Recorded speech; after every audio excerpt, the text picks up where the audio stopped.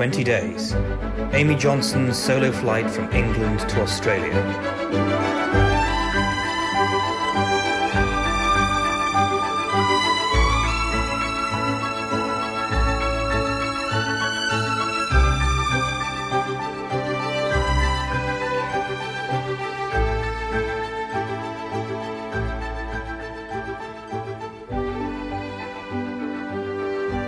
Day 11, Thursday, 15th of May 1930.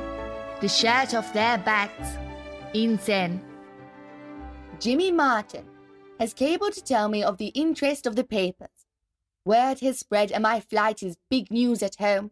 Who would have thought that a girl born in a simple house down St. George's Road in Hull would ever be newsworthy?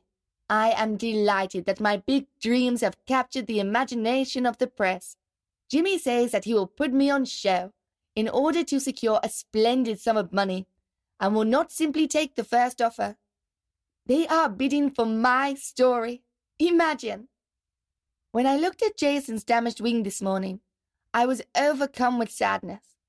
He looked so very unwell, his wing naked without a covering of fabric. The man from the forestry was true to his word and returned with new ribs as close to identical to those that were broken.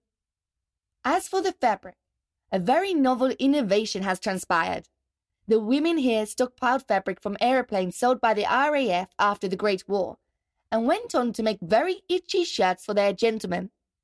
These fine men were, I'm sure, relieved at the suggestion that the shirts from their backs could be put to more suitable use in the air, and a magnificent team of seamstresses has taken to sewing the torn shirts into one suitable length of material. Those gentlemen will benefit from an improvement to their shirts, and I thank them for it, and hope that they appreciate my accident-prone nature in relieving them of their source of irritation. The Dunlop Rubber Company has also been of great help, adding new raw rubber to Jason's damaged tire to create a repair suitable for the rest of our journey. The tire vulcanized, we moved Jason the necessary 12 miles to the racecourse, where I will attempt to take off tomorrow. My serious mood was lifted by the ridiculous nature of us all carrying Jason there via the nearest road, his tail balancing on the local fire engine as we moved at the less than rapid speed of 3 miles an hour. We amassed a band of followers, and my, how we laughed as we moved along in this goofy procession.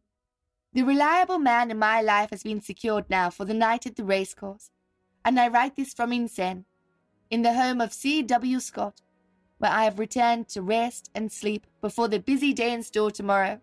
The speediness of this repair work has amazed me, and along with news from home, given me renewed strength.